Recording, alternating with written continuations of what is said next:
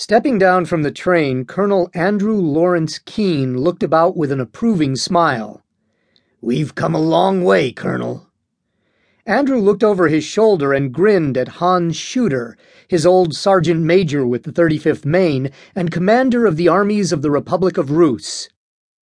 "That we have, Hans. That we indeed have."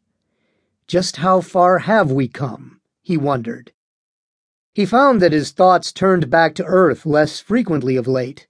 If given the choice now of returning, he knew what the answer would be for himself, and that thought brought him a deep sense of satisfaction. It had been nearly a year and a half since victory over the Tugars, and what a world of change they had wrought since then. And thank God above all else there had been peace, the first he had really known in over 5 years. Stepping back from the train, Andrew shaded his eyes from the red glare of the sun and looked back westward.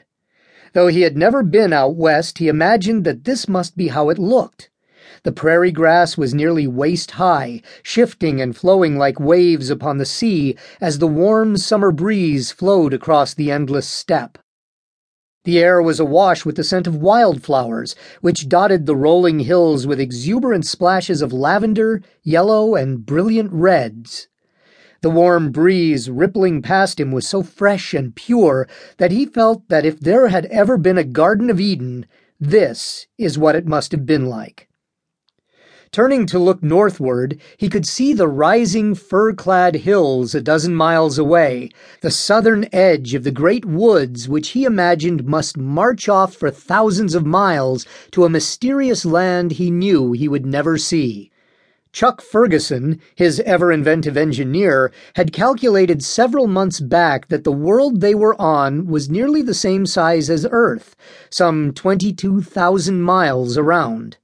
It had been an ingenious experiment. Using one of the new accurate clocks that they had recently started to turn out, he had measured the position of the noonday sun back in Suzdal, and with another clock set to the first one, his assistant had measured the angle at precisely the same time here, nearly 500 miles east.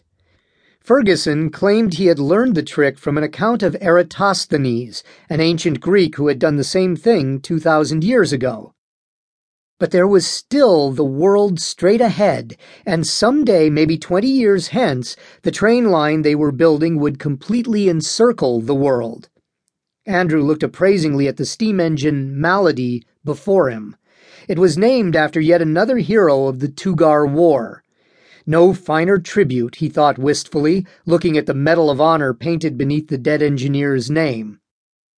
If only Malady were here to appreciate all of this, Andrew thought wistfully. Malady and the 200 other boys from the 35th Maine and 44th New York Battery, and after all, most of them had only been boys, who had given their lives in the war to make Rus free from the Tugar scourge. The engine was the best one built so far, on the larger 3.5-foot gauge, which they had decided would be the standard size for the rail line until the current frenzy of emergency development had passed.